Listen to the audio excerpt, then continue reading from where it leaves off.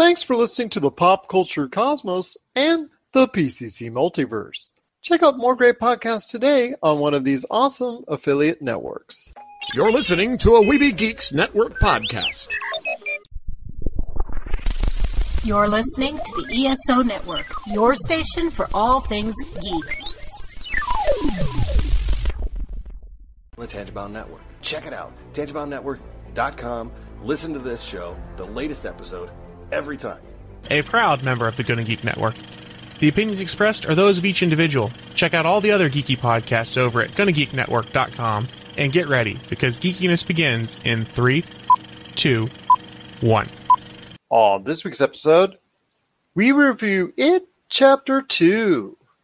Forgotten stars worthy to hit the big time once again. And are you a bad boy for life? What you gonna do when they once again delve into the pop culture cosmos? Welcome to the Pop Culture Cosmos. And we're back with another episode of the Pop Culture Cosmos. This is Gerald Glassford from Pop Culture Cosmos and Game Source, thanking you so much for listening to all of our great programs. But it wouldn't be a Pop Culture Cosmos without my good friend. He is our bad boy of Pop Culture Cosmos. You got to check out everything that we're doing today at popculturecosmos.com, Pop Culture Cosmos on Facebook, YouTube, Instagram, and so much more. It is my good friend. It is Josh Peterson. Bad boy, what you gonna do? What you gonna do when they come for you? I'm gonna run. I'm gonna run. That's what all the bad boys do, right? Or bad boys for life, my friend. Or they make 3 movies that people may or may not be interested in anymore. Well, later on in the program, we will be talking about just that very thing, because Bad Boys for Life, the trailer debuted last week. So we're going to talk about that coming up later on in the show.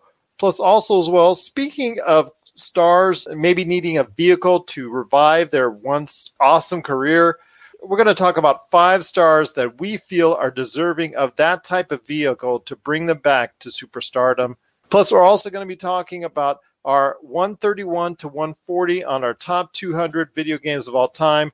Plus, Jason Todd Feinberg from Honey Queen, he's going to let us know his thoughts on It Chapter 2. Plus, also as well, he's going to talk about some of the horror movies coming out for the rest of the year. It's not exactly the most scary crop of horror movies that are coming out, and I think we're going to go ahead and talk about that as well coming up later in the program. But speaking of horror films, speaking of It Chapter 2, it actually did pretty good, almost but not quite up to expectations this past weekend, earning $91 million at the box office and almost $200 million worldwide. So I got to ask you, my friend, when it comes to It Chapter 2, it does pretty good. Not quite what the first one did, because that one just blew away all the expectations when it comes to horror films. But it did a very good job in earning almost $200 million worldwide.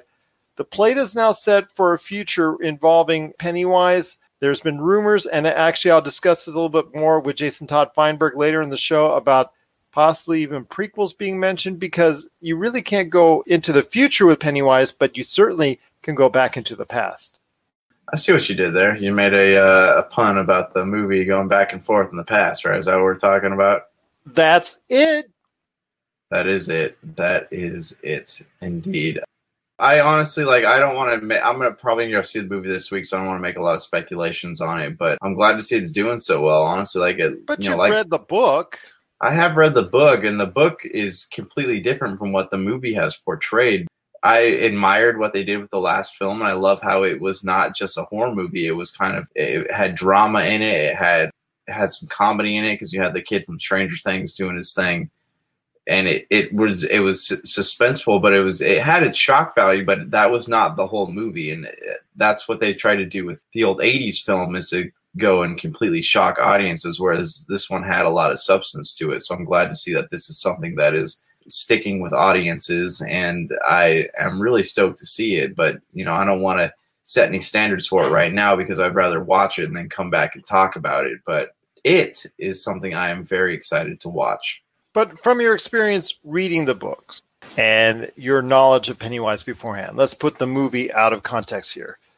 I want to just ask, could you see something as far as a prequel that Stephen King could have penned in regards to the Pennywise character? Because it does come up as far as the history of Pennywise maybe appearing. In fact, it's said for as far as when he was an alien landing on Earth, and then like this old story goes, every 27 years. So it could go back literally to hundreds or maybe even possibly thousands of years theoretically from the time that he landed, every 27 years going into a new story each and every time. I don't know, man. Like, I mean, I'm sure it would find its audience somewhere, but it is one of those movies for me, or books, I guess, properties, where less is more, right? The less you know about this creature, the more terrifying he is. And if we were to go back and watch prequels if they made a prequel about Pennywise and what he is, where he comes from, these two films that they have made recently would not be as scary as they are, because what makes Pennywise so terrifying is the fact that we don't know much about him besides what Stephen King wants to give away in the books or the movies or whatever it is. And I think if you were to go back and really explore who Pennywise is, it would lessen the terror that he brings to the screen. That's actually a very good point. Seeing it from that perspective, I can understand that.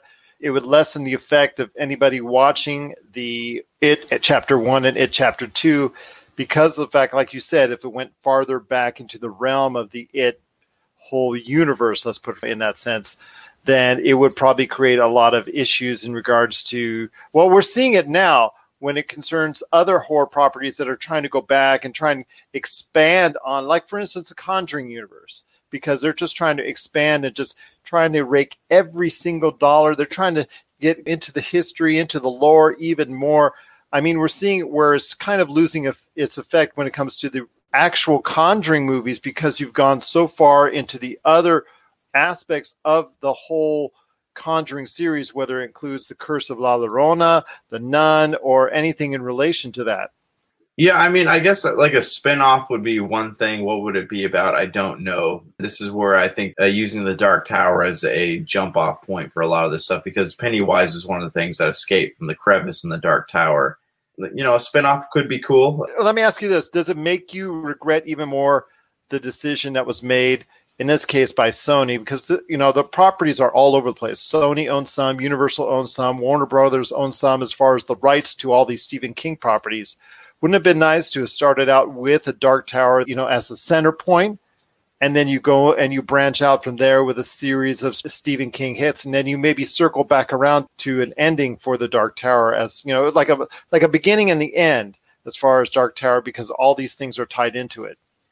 Yeah, here's my thing with that. A lot of people didn't think Stephen King would ever finish the Dark Tower. So I think the last book came out in 2006 or 2007, so a lot of people didn't even think he was going to be finishing that. They'd been making movies on, you know, the Dark Tower books, not Dark Tower, but Stephen King properties long before the Dark Tower had ended. So if they had started at the beginning and kind of had like, hey, here's the Gunslinger, here's the Drawing of the Three, here's Wolves of the Calla, or whatever it is, and then they were trickling movies in between, and then we had one studio that owned all these movies, and they were deciding what movies went out where, with the plan of bringing them all together in a coherent universe, much like the Marvel Cinematic Universe. It could have been spectacular. It could have been something that would have been dry. I honestly, in my opinion, I think it would have had more cinematic draw than the Marvel Cinematic Universe. But I think because Marvel set that precedent, they were the ones that showed that, hey, a connected universe can work. And a lot of studios followed soon after, or, you know, are trying to follow soon after with the, you know, monster movies, yada, yada. But I think that it was, the idea probably sprung too late before they were even able to do anything about that or act upon that kind of success. And now all the Stephen King properties are too far spread out for them to even think about doing something like that. That is true, because, you know, as you were saying that, I was thinking about the tone of all the different types of Stephen King properties that are out there. I mean, how could you, I know you're able to relate in the books, let's say the Shawshank Redemption, and then you're able to relate it to something from the Tommyknockers, or you're related to something from Pet Sematary, or you're related to something from, let's say, Mr. Mercedes. I mean, you're able to go ahead and through the Dark Tower, able to connect bits and pieces of it. But as far as a tone, it would be really hard to do because you've got Shawshank, which is a totally different type of movie than what you would be seeing if you saw, let's say, The Stand, for instance, or if you saw anything in regards to a Stephen King horror flick, The Shining, if we did, reboot of that, or what you're going to see Dr. Sleep here coming up. That's going to be coming out in November. I mean, you're right. It would be nice if you could tie it all in together. And he does in his own way, like you said, with the Dark Tower universe. But as far as if you're trying to do a film universe of it, it would kind of like you said, the tone, it would just be so hard to really try to connect all the dots. Yeah, it would be something that would be really cool to see happen. It's too much too late right now for them. And besides, like the Dark Tower, it would be a nice surprise, though. Can you imagine watching the Gunslinger book or movies and then finding out later that they are connected to all these different horror franchises that you've been watching over the years? That would be really cool. But I don't think the planning was laid out in that way. And now that Sony has ruined the Dark Tower and Amazon owns the Dark Tower, it's one of those things where they would have really had to plan it from the beginning in order for it to be executed correctly. It falls into the fact that there's so many of these Stephen King properties that are all over the place.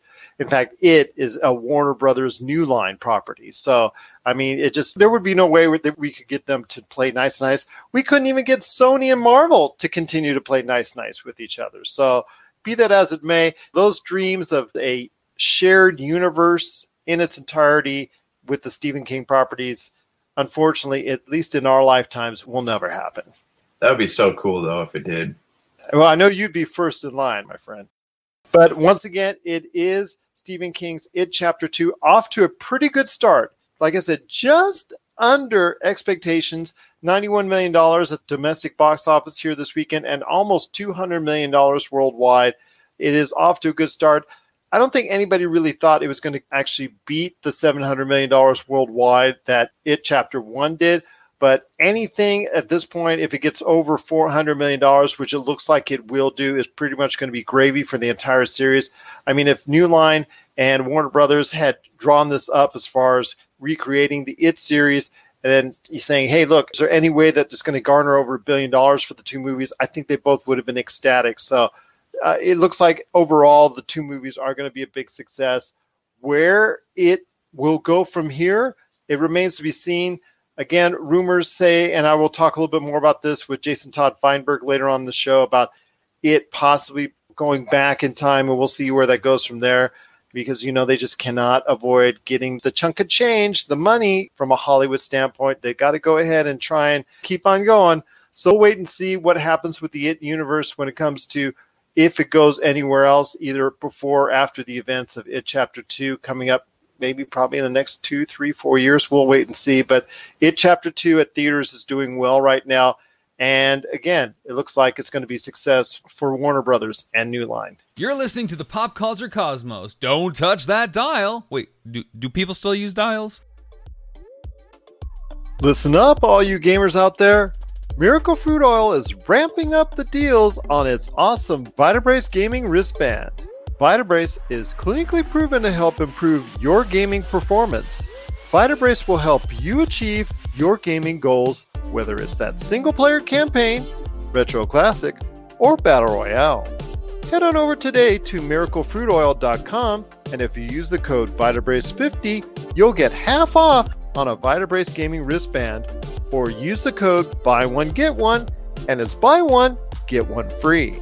That's right, just use the code Vitabrace50 or buy and the number one, get and the number one today to get some great deals on some Vitabrace gaming wristbands. So check it out today at miraclefruitoil.com. Vitabrace, win with it. My friend, speaking of movies that are out there, we're going to talk a little bit later in the show about Bad Boys for Life. Bad Boys, and all that. But those two stars, Will Smith and Martin Lawrence, they're in need of a vehicle to really get them going. Will Smith, Suicide Squad, really didn't do that great of a job as far as getting back into the limelight, I think the way that he wanted to. Gemini Man, kind of still on the fence on that one. I'm still not 100% sold on that. So Bad Boys for Life, that may reinvigorate the audience's interest in him and Martin Lawrence. But we'll wait and see what people are still thinking about Martin Lawrence and Will Smith when it comes to Bad Boys for Life. But I wanted to ask you, my friend, there are a lot of stars that we've talked about in recent weeks when it concerns Gerard Butler. And we thought his career was maybe on life support, but it looks like it's getting a little bit of a electric shock with Angel Has Fallen. And also as well, Eddie Murphy, who's destined to come back. In fact, he announced that he's going back to do stand-up, I think probably for Netflix. He's going to have some hopefully in the near future, maybe even as early as next year, have some live stand-up shows that are going to be on Netflix that we can watch. And I can't wait for that. I know you can't either because of the tremendous amount of success that he had in his career. So those are two stars destined to come back for at least some type of stardom. But I wanted to ask you, is there a list of 5 stars that you have off the top of your head, or that I actually gave you a few minutes to think of, that you think are deserving of a vehicle that will bring them back to superstardom? Yeah, how do you want me to do this? Just name my 5 stars? Just name your 5 stars, my friend. All right, so I got Sam Worthington, whose career was ruined by James Cameron. We can all thank him for that. Avatar. Who knows? Maybe the Avatar movies will skyrocket him to fame and fortune once again, but he'll probably be like 80. I disagree with you on that. I think Avatar brought his name to life, and then he tried to cash in with a lot of bad projects. I'm sorry. I don't know, man, because I feel like he kind of... Terminator Salvation, and... But, no, the movie was bad, but he was really good in the movie. Same thing with, like, Clash of the Titans, Wrath of the Titans. They weren't great movies, but he played the part really well. So I feel like he just needed maybe a couple more films to kind of launch him into the spotlight before he became like a Vin Diesel or something like that. And I think because he was booked up so hard with Avatar, he didn't really get the chance to do any of that stuff. Vin Diesel found a pretty good vehicle for himself, quite literally, including the pun there. It's just because who knew that looking like you were perpetually on your way to the yacht club could really make you that famous, right? Yeah, that's true. That's true. Go ahead with your list, my friend. My other star, I got Kate Beckinsale, who I hear is actually a terror to work with in real life, but I always admired her, and not just because I had an Underworld poster in my room as a teenager, but because, I don't know, there's just something about her, man. Like she you could tell there's actresses and actors. I think Pete Davidson had one too. Right, probably. But you can always tell when people are in movie or in projects that they don't really believe in, but they still are able to pour themselves into it. That was always Kate Beckinsale in the Underworld movies for me. Next, I got Seth Green, who besides being in Mass Effect and Italian Job, like I feel like he could have been a little bit more than he was. But he's so good behind the scenes. He's doing a lot of different. I mean, Robot Chicken. Chicken. He is. Robot Chicken, Family Guy, stuff like that. He still does pretty well with that stuff. Joshua Jackson is my other sleeper here. Mighty Ducks was a good movie, and that kind of got him started in the spotlight. But I was actually a huge fan of Fringe. Did you ever watch that show? Occasionally. I was not a diehard on that. Okay, well, see, after the first season, you had to watch it die hard to get it, because it only lasts like 5 seasons. But it was a really, really good show, and I thought that he held his own okay. He's a good actor. He's very monotone, but like he's a lot better than a lot of the people I see on TV right now. My last star is one you and I will probably agree on, is Taylor Kitsch. So here, I'm a huge fan of the John Carter books, right? So I feel like if they had put that property in the hands of someone who's actually capable of doing live action stuff, unlike Andrew Stanton, apparently, it could have turned out better. For the fact that he was in those films and they failed because they just weren't written very well. They could have been good. It's not the property that was bad. I think it's just the writing that was bad. But what are your thoughts on that? I'm actually kind of a fan of John Carter, the movie. I know it could have been shortened up quite a bit. There are things that could have been done to make it even more palpable to a larger audience. But, you know, in and of itself, I think John Carter, it could have, I liked it, but it could have been a whole lot better. There were things that could have been done to it, things that could have been taken out of it. The female star, I thought, was just tremendous in her role. I liked her a lot in that role. Taylor Kitsch was someone that I thought was also deserving, but after that, he also did Battleship. So his choices as well were not exactly the best, because after he got John Carter and Disney, which wasn't the big monumental flop everybody makes it out to be, because it did garner, I believe, in a neighborhood of about $300 million worldwide, but it's still, I don't think they made a profit of it and anywhere near that, but it wasn't the huge whopping flop that I think a lot of people tried to say it was. But Taylor Kitsch did Battleship soon after that. And so did Liam Neeson, though, so let's not forget that. Yeah, but Liam Neeson, I think he did those little Taken movies, and I think his career was doing okay after that. But Taylor Kitsch, yeah, he was the face behind Battleship. I think a lot of people relate that, and just unfortunately his career went down from there. Although he has been a very good supporting character on several films. If people are looking for a film on maybe, let's say, a Friday night or whatnot, that's on video, just want to stream something, check out American Assassin. He does a great job in that movie. I know it's something we talked about a couple of years ago when it came out, but it's something that a lot of people missed. But it did financially okay at the box office. I think people need to go ahead and check that out. But yeah, Taylor Kitsch is someone who could use a vehicle. In fact, he is on my list as well of the 5 individuals that I think that could really use that type of vehicle. For me, I think Jim Carrey. I think Jim Carrey, not in a comedic role, I think his dramatic chops from some of his dramatic roles from the 90s, and also Sunshine of the Spotless Mind, or Eternal Sunshine of the Spotless Eternal Sunshine of the Spotless Mind. I think Eternal Sunshine of the Spotless Mind. He was brilliant in that movie. He had several good roles mixed in with all the crazy silliness that I think a lot of people got tired of. And it's just a shame because he's actually a very good actor. And I know he still does a lot of stuff out there, but not all of it is connecting. Some of it's just streaming stuff at this point in time. But I think Jim Carrey, if he was given a good dramatic role, could really knock it out of the park. Katherine Heigl, I know a lot of people say, who? But she was the queen of rom-com around the turn of this decade. I think a lot of people forget that. She was appearing in almost every rom-com that was out there. And as an actress, she's not someone that's going to impress you, but she was someone at the height of her career was looking really good, as that she would always be thought of in that context as almost on a superstar-like level. Now, if she was given that opportunity again, I think she'd do very well at it, but she has burnt a lot of bridges with what she said in the past, and now she's trying to be very apologetic. She's trying to be very remorseful now that her career's in the toilet. And as I was remarking to you before we went on the air, flush the toilet, and that might be her career at this point in time, because she went for the height of rom-coms. You know, she went down. She couldn't even get on movies anymore. She went to TV series. The TV series she was starring on, they were all failing. So then she went on to co-starring appearances, and now she's not even able to do that as much. So now she's on Netflix series. That's the best she can do right now. So I think if you gave her one more chance, she might be able to do well with it. Will it be her going back onto Grey's Anatomy? That's for her and Grey's Anatomy to come up with as far as that's concerned, because I know she burned a lot of bridges there. For me also as well, Nicolas Cage. And I think Nicolas Cage, talk about a tarnished reputation.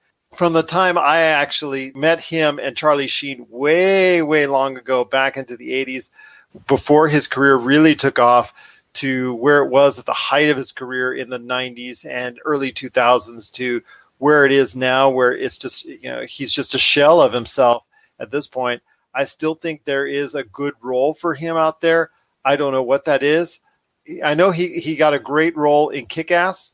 A lot of people forget about that. In fact, Jim Carrey had a great role in Kick-Ass too. So, put those two together right there for you. But Nicolas Cage would be somebody I would love to go ahead and see get another opportunity. Not a National Treasure 3. Nicolas Cage, if he ever gets a chance to ham it up again, I think he would be able to go ahead and knock it out of the park.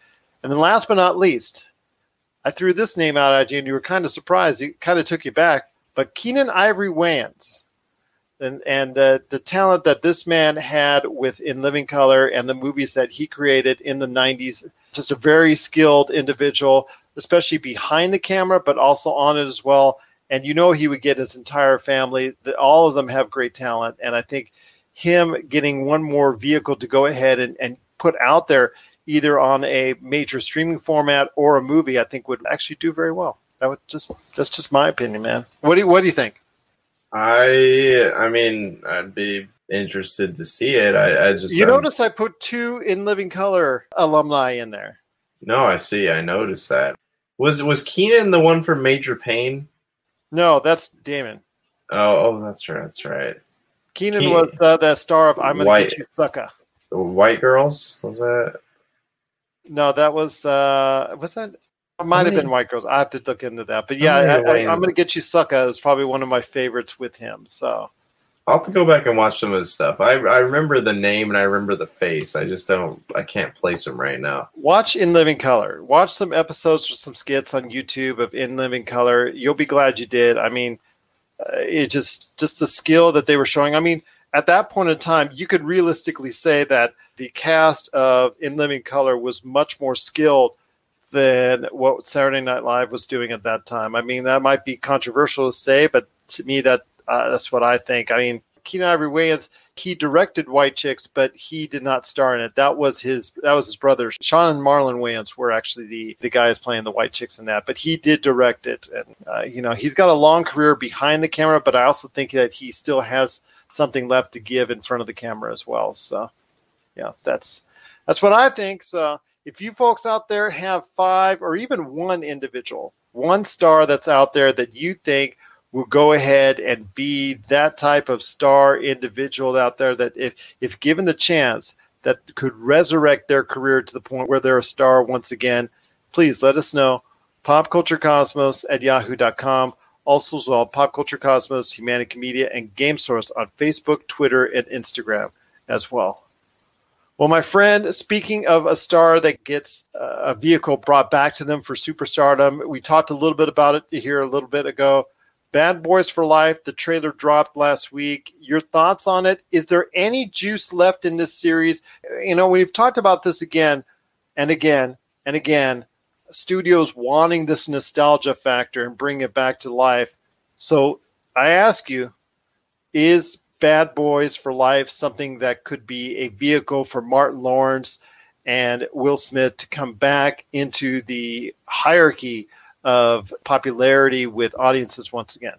I don't think so. I mean, it could be something for them to make it back into movies. In my opinion, it's the same thing like the Expendables. We see these guys popping back up in these action films, and it's cool to see them all back together, but you don't see them in a lot of highly successful films following that. So I think it's something that people want to see. Yeah, they've been talking about Bad Boys 3 for years.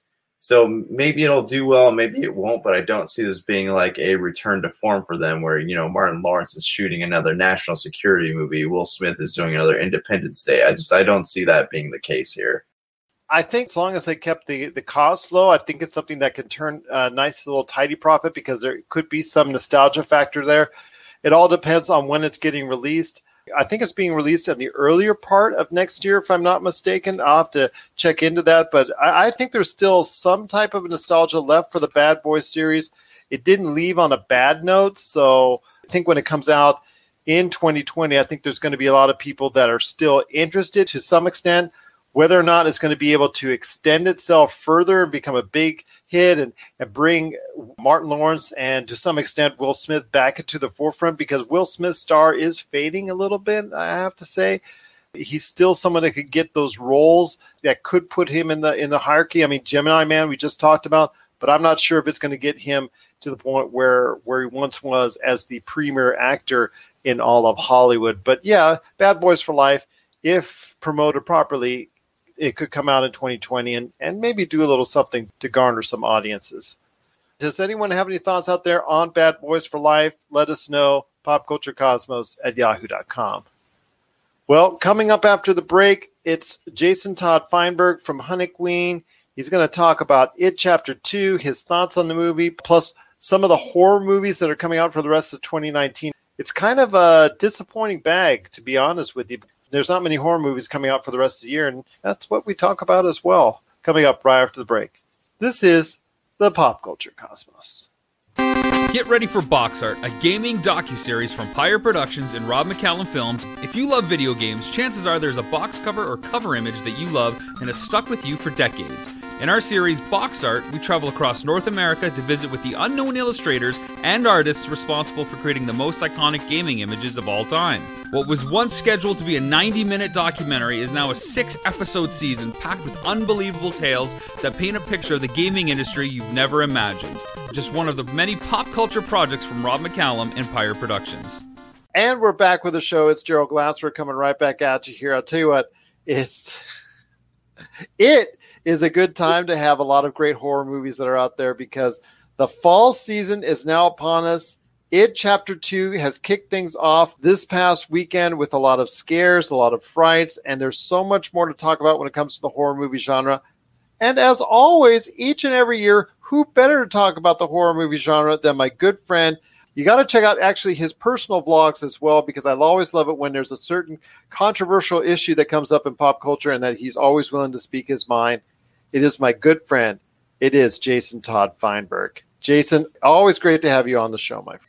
Yeah, so now I guess it begins and it ends. So last night I got treated to a screening of It Chapter 2. And, okay, really, really long to the short of this. Read the book back in the 80s when it came out. Huge Stephen King fan at the time. Watched a lot of the adaptations.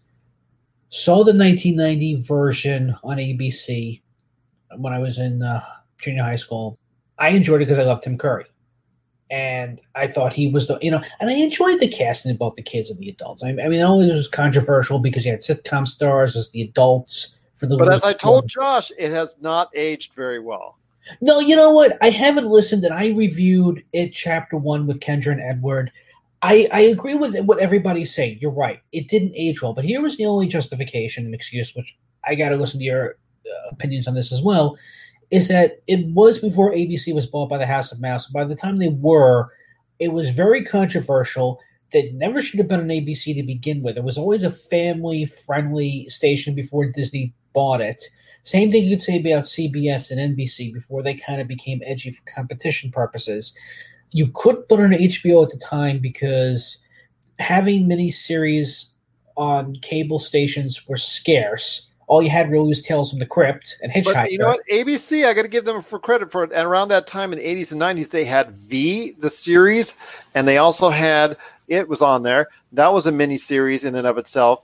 And then they topped it off because of the success of It for ABC. They did have The Stand, which also proved to be a great miniseries in its own right. Yeah, but to be fair, V was on Fox. So was it on Fox? Oh, yeah, it was on Fox. Oh, okay. It was on Fox. So that was 20th Century Fox. As for The Stand, it was only because it did well in 1990 that ABC said, you know what, we're going to stick with King up until The Shining. And I think also the Langoliers and the Tommyknockers were in there as well. And Storm of the Century. But I think after 2000, nowadays everything is pretty much on, cable channels will have series and Netflix and as well. It's much different then than it was now. I don't understand how it would go on licensing, but I knew a controversial story that I don't think I have to remind people. And to clarify, we were both wrong on V. It was actually in 1983 on NBC. I know I remember seeing it. I just didn't remember where I was seeing it. I think Final Battle was on Fox. Yeah. So, I was only 14 right. at the time, but yes, it was on NBC. I got to get my networks right when it comes to early miniseries of that nature. But yes, ABC later on in the early 90s went crazy with the miniseries that, you could appreciate because it was outside the box thinking, and Stephen King miniseries were it for them, pardon the pun. So, being that the case, you're right, before Disney bought them out and everything, that was something that they were trying, which worked to some extent. Yes, it's evolved into something so much more, but you're right. It Chapter 2 just came out to theaters. Yeah. Did you like it or do you not like it? Well, here's the thing. I'm going to be as spoiler-free as possible because nowadays movies come out on a Thursday at night. They used to come out like 1 minute after midnight from Thursday night to Friday morning. They don't do that anymore. So I saw it with a large crowd on a Thursday night, and the problem was people, my row, the person next to me, she was looking at her phone most of the time or laughing when I guess you really shouldn't have been laughing. A lot of jump scares. I jumped a couple of times only because of the director, because Andy Machado, he is known for his jump scares, and that's pretty much all you're going to get. If you've seen the trailer for Chapter 2 with Kirsch, they only show bits and pieces. Yeah, they do show Kirsch in the background doing the naked lady spider walk, and they don't show what happens when she comes out of the blackened kitchen. But then you start laughing, and then when Beverly gets away, it becomes scary again, but it's pretty much Pennywise as a cat playing with his food before he eats his victims. Now, the problem with this movie as well, it was close to 3 hours, and people were groaning because just when you thought they could have shortened the film, there were things that they were trying to cram in because this was going to be the final. Now, I understand the book was huge, and you're breaking it up for the kids and the adults, and they do new scenes and they bring the kids back, which is great. It has a much more satisfying ending than for the TV series. I'll give it that. I'm not going to give it away. But I will spoil one thing that I found interesting. King makes an appearance in this film because Bill is supposed to be King. And if you remember in the TV series, he writes the books that have the titles that are mocks of King's work. Instead of The Shining, you have The Lightning, and Pet Cemetery, you have Animal Graveyard. Those are the props in the 1990 version. When Bill comes back to Derry, he does meet King, who owns an antique store, and recognizes Bill as an author and has one of Bill's books. And Bill says, "Oh, would you like me to sign it for you?" And King goes, "No, I didn't like the ending," as a joke because King never knows how to end his stories. And he's been criticized on that. People either laugh because they're like, "Oh, it's," but they don't. If you know King, that's the gag. The rest of the movie, it slugs.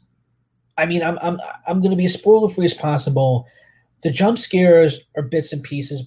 Bill Sandegard as Pennywise is much better in this chapter than he was in the last one. He actually tops what he did with Georgie in the sewers with another child, which I'm not going to give away.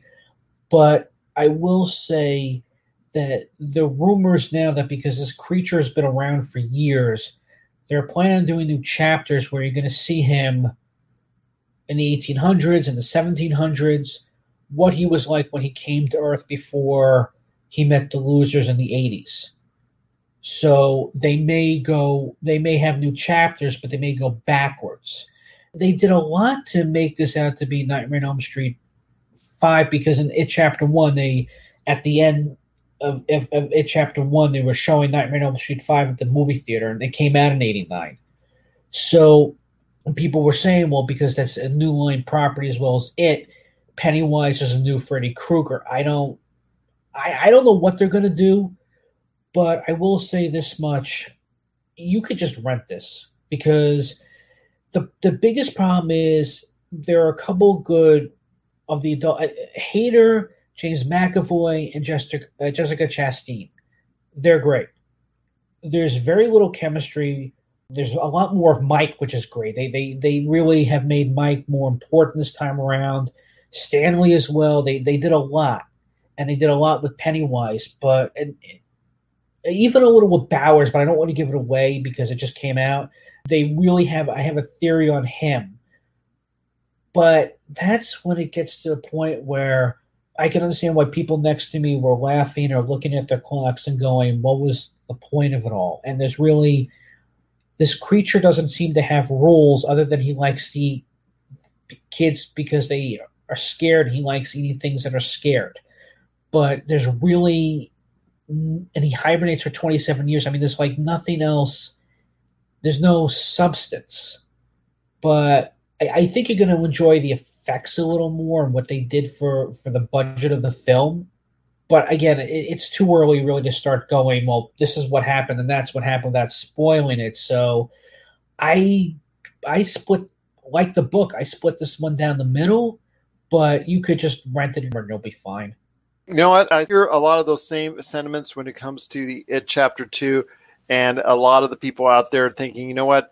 This is not quite capturing the magic of the first, that it is a little bit too long, a little bit too bloated, and it does have to do a lot more, which, and comparatively speaking, we experienced a 2-part episodic movie event in the Avengers with Infinity War and Avengers Endgame. And Avengers Endgame really had to do a lot more and tell a lot larger narrative. And that movie had to be a little bit longer because of it. And I see that same thing here with It Chapter 2, because it has to, like the book, go back and forth, because the book itself goes back and forth in time between today and yesteryear with the kids. And in doing so, unfortunately, it didn't translate well onto the screen. Yeah, but you see, Infinity War also had to have closure. It had closure, but the problem is that there was a universe built with Marvel leading up to the Gauntlet. It was a curtain call. This just felt like, okay, well, they fought evil in 27 years. They had to unite and then, go through facing their fears to, and blah, blah, blah. You've read the book or you've seen the miniseries. You pretty much know where it's going to go. The question is what was the point? There's a bigger point, I think, with the MCU compared to every other movie theater. We've talked about this, building a universe and what it's really going to come down to. I don't really see, with rights issues, how you could really build a universe unless, okay, well, we own the rights to Freddy Krueger and Pennywise. We've already had Freddy versus Jason. Will we have Pennywise versus Freddy? I don't really see that happening. And who do you really have to come up to go and get? Heroes only go to this villain. That's the difference between the two. This one was just very bloated, very ambitious, but I'll talk about it. I'll probably rent it. Much like The Losers, once I leave, I'm not going to remember it. Once again, I'm talking to Jason Todd Feinberg. You got to check out his previous work with his awesome show, Honey Queen. Got to check it out today on many podcast formats. Continuing our horror movie countdown as far as for the fall movie season. I'm kind of concerned, my friend, because in that period of buffer time between now, which is It Chapter 2, and Halloween, there's really only one kind of high-profile, kind of major release horror movie, and that's Countdown. I'm going with The Lighthouse. I'm going with the William Dafoe, Robert Pattinson, The Lighthouse from the. Well, that's not, to me, I don't think that as a horror movie, and it's not listed as such. I've seen the video, and I understand it gets even dark when the desperation times and whatnot, especially it's a good trailer, and it's a performance movie by all appearances, for both Willem Dafoe and Robert Pattinson. But that's a very interesting idea to throw that out there as a horror flick. Well, because they're in a lighthouse and they're starting to go insane. And, I've read stories about haunted lighthouses. But you're right. This is not a good year for the horror genre. A lot of movies have been pushed back. A lot of movies came out way too early, like Annabelle. Everything is so concerned about practical effects and coming out 3 months early to build up their universes. But yeah, I searched. Everything got pushed back. Like you said, The Lighthouse could be more of a horror flick if that's the case. And then The Joker, as it gets into a deeper psychological thriller, and the de-evolution of Arthur himself as he devolves into the Joker.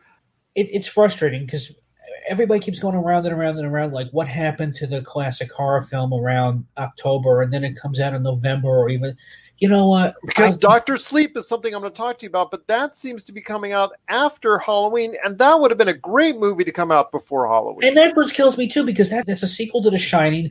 They had the trailer for that last night as well because they had to. I mean, we're seeing a Stephen King movie. We're going to have to see his trailer. But here's the problem, though. But you're not telling me anything I don't already know. And that was the problem. But I got to be honest. I'm not really... I'll watch the classics this year. I'll watch the original Night of the Living Dead. I'll watch the original Texas Chainsaw Massacre. There's really nothing dragging me into the Cineplex this year to see anything that is going to be...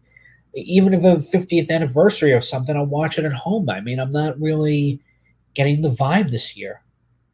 Well, Dr. Sleep does come out November 8th. Again, very curious of the timing of it. I would have definitely put that in the spot that Countdown, if it truly is a horror movie. Countdown is scheduled to be released on October 20th, and The Lighthouse just before that, a week before. So I mean, you're right. There is a dearth of high-profile horror movies that I don't know, for some reason, are just not taking this opportunity and this advantage, which is kind of a shame because you and I, over the past 3 years since I've been doing Pop Culture Cosmos, has seen a rise of those low-budget, very high-profit, for in many cases, of these horror movies that really turned a nice, tidy profit. And I don't understand why you're not taking advantage of it, because we've seen success after success after success of these horror movies, especially if they're low-budget ones, turning a nice, tidy profit, and they're not taking advantage of it. And like we said, Dr. Sleep's not coming out till November, and then after that, you have an indie horror movie, The Lodge, coming out after that, and then Black Christmas coming out after that, which is the traditional, okay, kill off the sorority sisters. But with the new twist, the sorority sisters are fighting back. So that one at least kind of looks like it's going to stay to the mold, but then break the mold all at the same time. I think that this is my prediction. This is the end of the horror. Even if it tries to go to home video or goes to another, won't matter. It's not going to be the same as going to the theater. I think this is pretty much the end of the horror genre. Everything is either going to be a bunch of jump scares, and that's it. I mean, there's a great documentary on Starz, if you can find it, The Rise and Fall of the Slasher Film, and but slasher films, horror films, no. It's scary enough that they're going away. Last movie I want to talk to you about as far as from a horror genre comes out the week before Black Christmas, and that is Brahms the Boy 2 with Katie Holmes. That comes out December 6th. Tell you what, that one does not look like it's going to revive the career of Katie Holmes. No. You know what? Katie Holmes was in a horror film that I forget, where she was dragged into a fireplace with these creatures and she became one of them. I forget what it was called. A friend of mine once said that if she's not on the creek, she can't act. And I saw Batman Begins. And as for The Boy, I watched it. It slogged as well. I know what it's about. I was surprised they're making a sequel to this. But quite frankly, they could bring back Maggie from The Walking Dead again. But, they're so concerned about these psychological, wearing a mask with no personality and jump scares and creepy atmosphere and blah, blah, blah.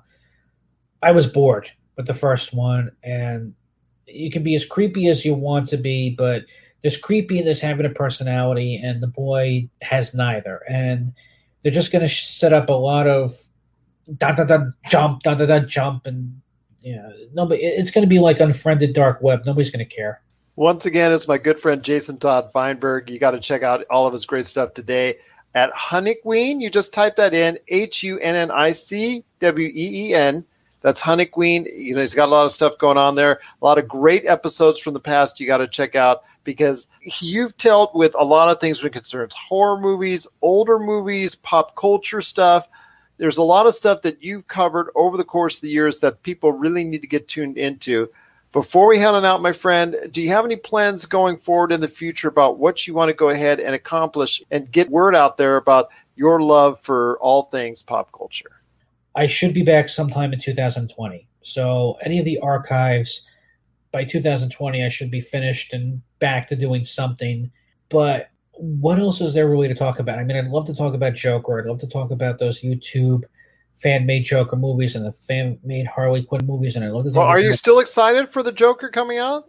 You know what? They kept shoving that trailer everywhere. Godzilla, Once Upon a Time in Hollywood, anything that was or wasn't Warner Brothers, they were shoving that trailer. And it feels like it's an Elseworld. I don't think it's going to be part of which is a shame, because I think it would work. But I can't really say anything else until I sit down and watch it, because now that I've seen the second trailer, I'm still confused if it's a one-shot story or if it will find some way, if they are, because I think they're restarting the DC universe, where I don't think doing the extended with Affleck and Gal Gadot, I think they're going to do like these one-shots and maybe bring them in once in a while. Who knows? But I love Shazam, but I don't know if they can put Shazam with Joaquin Phoenix. I'd like to see it.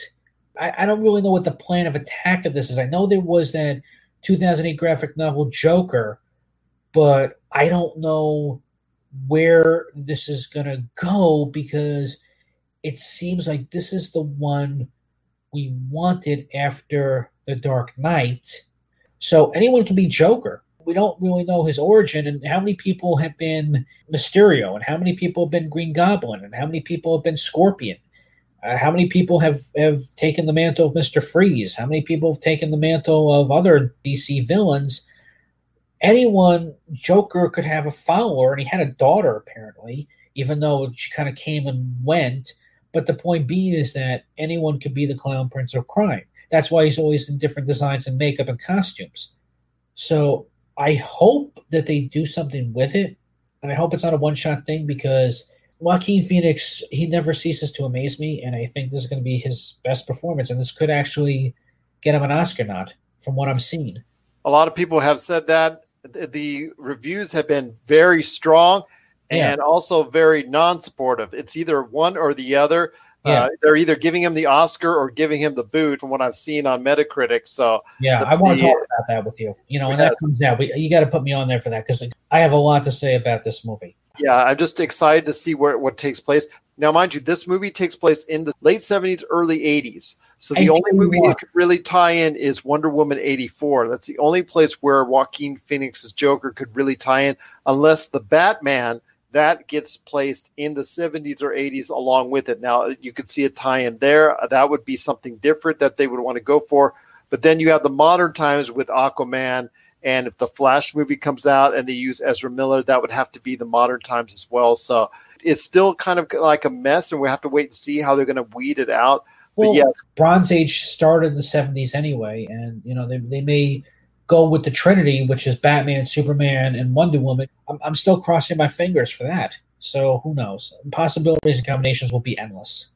And hopefully we'll get a chance to talk about it as soon as the Joker comes out so we can get a better idea of what's going on with Warner Brothers, whether it is truly a one-off or whether you can possibly connect the dots to another larger part of the Warner Brothers DC universe. My friend, it's been great talking to you about horror movies, DC. Always great to talk to you about everything going on in the realm of pop culture.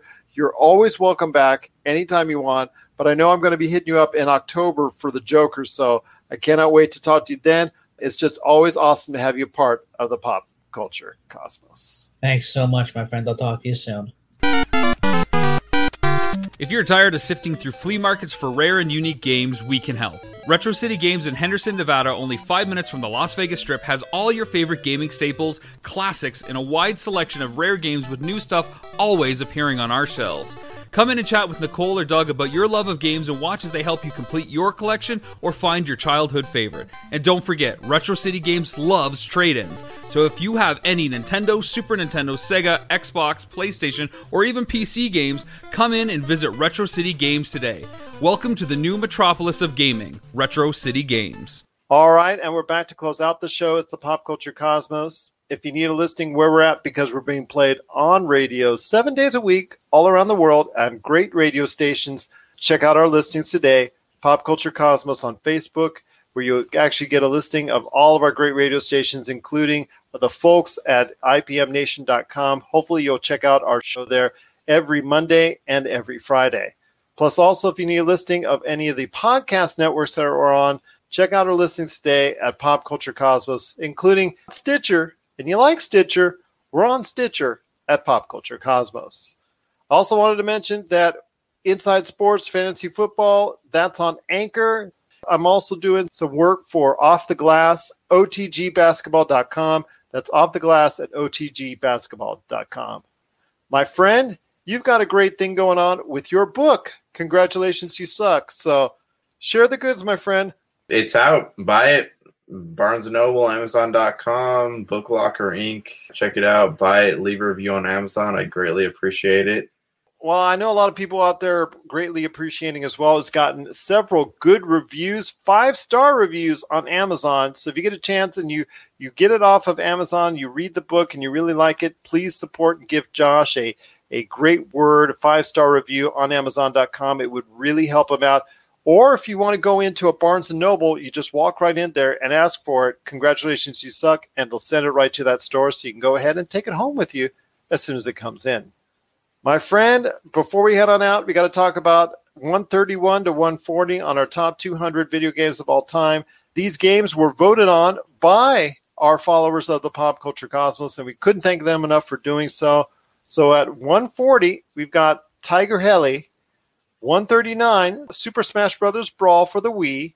You've got 138, Star Wars The Old Republic. That's the MMORPG that's still out today from BioWare. 137, you got Speed Rumbler. 136, I know you want to talk about this one, Silent Hill. 135, this one I'd like to see get translated either into a revised game of some type or even possibly a movie concept, and that is Police Knots. Pokemon Blue is at 134. 133 is a classic game. I hope you got a chance to play this in the arcades, my friend, and that is Paperboy. 132 is New Super Mario Bros. Wii. And 131 is Mortal Kombat 2. That's Mortal Kombat 2. So you heard the list, my friend. I know you're tracking it down on our popculturecosmos.wordpress.com site. So I want to hear your thoughts on titles 140 to 131. Any of them stick out in your mind? So we'll start at Star Wars The Old Republic. I have not played the game. I have friends who have played it, but I just remember the trailers being really cool. I remember them putting out like 7-minute trailers, and you could watch a whole collection of them on YouTube. Usually they're like an hour and a half, I think. They did a really good job. I was intrigued, but I never had a PC good enough to play it. Silent Hill was fun. I only ever played the first one. Really kind of scary game. Kind of reminded me of Resident Evil 2. Came out around the same time. They were expecting it to spawn a whole franchise. There's Silent Hill 1, Silent Hill 2, and I don't know what came out after that, because I know Silent Hill came out around the same time as Resident Evil and Parasite Eve, and Parasite Eve was the more terrifying of the three. But they ran the Silent Hill franchise into the ground. They kept making Silent Hill games, and unfortunately, the quality just. They were actually in the process of making a revised version of Silent Hill, but yeah. Remember, Del Toro was involved with it. It was being written by Kojima, and it was being produced by Guillermo del Toro's company. We're supposed to put it out. Funny, that's the people coming up very soon with a new game. Yeah, but it sounds like Guillermo took a backseat for Death Stranding. He more like appeared in instead of really had any production credits for it. Pokemon Blue, I talked about Pokemon Red last week. I did play both of them. Fun times. Why do you think one is a little bit higher than the other? You go to the store, you could buy both copies of it, but you assume that Pokemon Red automatically comes with a Charmander, right? It's just, in Pokemon Blue, you automatically get a Squirrely. You look at the picture on the website. I think it's just an assumption about what Pokemon come with what based on people who haven't played it. Because these are the first two versions of the game, so you don't know what you're getting into. It was fun. It's pretty much the same exact thing, but there are a few less Pokemon. Paperboy was good. I do remember playing that one. That was fun. That was an arcade game. Never played Super Mario's Wii U. Mortal Kombat 2 it's a Mortal Kombat game. You played that. That came out around the same time as Primal Rage, if I remember correctly. And that was one really upped the ante, I think, for the Mortal Kombat series. It did, and it had more characters, and the soundtrack was cool. I remember going to Blockbuster and renting it and playing with some friends on Friday nights, getting pizza and stuff like that. So I have some good memories in Mortal Kombat. But what are your thoughts on these? Well, I explained a little bit of them as far as Star Wars The Old Republic. Like you said, it's something that was very cinematic, and I think that's what BioWare was going for. Paperboy, when you went to the arcades and you would play that for about 10, 15, 20 minutes, your hands, because of the handlebars on it and the grips on it, were really just so tight and so abrasive on your skin that when even after 15 minutes, you're just like, oh man, what did I just do? But it was just such a blast to play when you're going ahead and trying to go ahead and get the papers into the right area, into the right homes and all that, and trying to avoid the pitfalls of all that was going on. So Paperboy was really a blast. But yeah, I mean, the Wii's version of Super Smash Bros. Brawl is also something a lot of people really enjoy. I've heard more than one person say that that's their favorite version of the series as well. So a lot of great titles. And as we continue to go on our Friday show, we're going to be talking about titles 121 to 130. So stay tuned for that. But if you want to sneak ahead further, our site, popculturecosmos.wordpress.com, has new listings come up each and every day, and they're getting closer and closer to number one, a little bit ahead of the radio shows. So if you want to check out exactly what's coming up for the next 100 and some odd titles, you want to go ahead and check it out today at popculturecosmos.wordpress.com. So again, I want to thank Jason Todd Feinberg from Honeyqueen for joining the show today. I think it's been an excellent one, and we've got a lot of stuff coming up for Friday, including your game, my friend, Borderlands 3, and so much more to talk about. And you mentioned that you watched Carnival Row. I guess I'm going to have to too, and we're going to share our thoughts on the Friday episode as well. Yeah, a really cool show. I'm interested in breaking it down, seeing what you think about it. 8 episodes doesn't really take a lot of time, and it's very intriguing, as I would like to say. It sounds intriguing indeed, and on the Friday show, we'll share our thoughts on that and whether or not you should spend your time on it as well. So for Josh Peterson, this is Gerald Glassford. It's another beautiful day in paradise right here in the Pop Culture Cosmos. We thank you for listening. And here's hoping you have yourself a great day.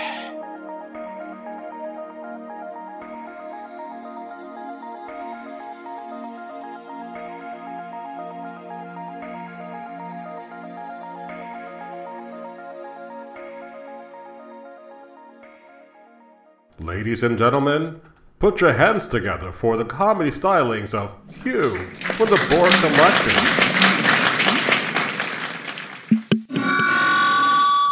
When I was part of the Borg Collective, my Borg wife was so fat, when she sat around the collective, she sat around the collective. The Monster Sci-Fi Show is part of the ESO Network. It's sci-fi from a certain point of view. You're listening to a Weeby Geeks Network podcast. This has been a broadcast of the ESO Network. Be part of the crew and help support our shows by donating to our ESO Patreon or by shopping through Amazon.com or the TeePublic Store, which can all be found at www.esonetwork.com. The ESO Network, your station for all things geek. Tangent Bound Network. Let your voice be heard. TangentBoundNetwork.com. Thanks so much for downloading the Pop Culture Cosmos, and stay tuned as more great podcasts are on the way. Thanks again for listening to us here at the Pop Culture Cosmos.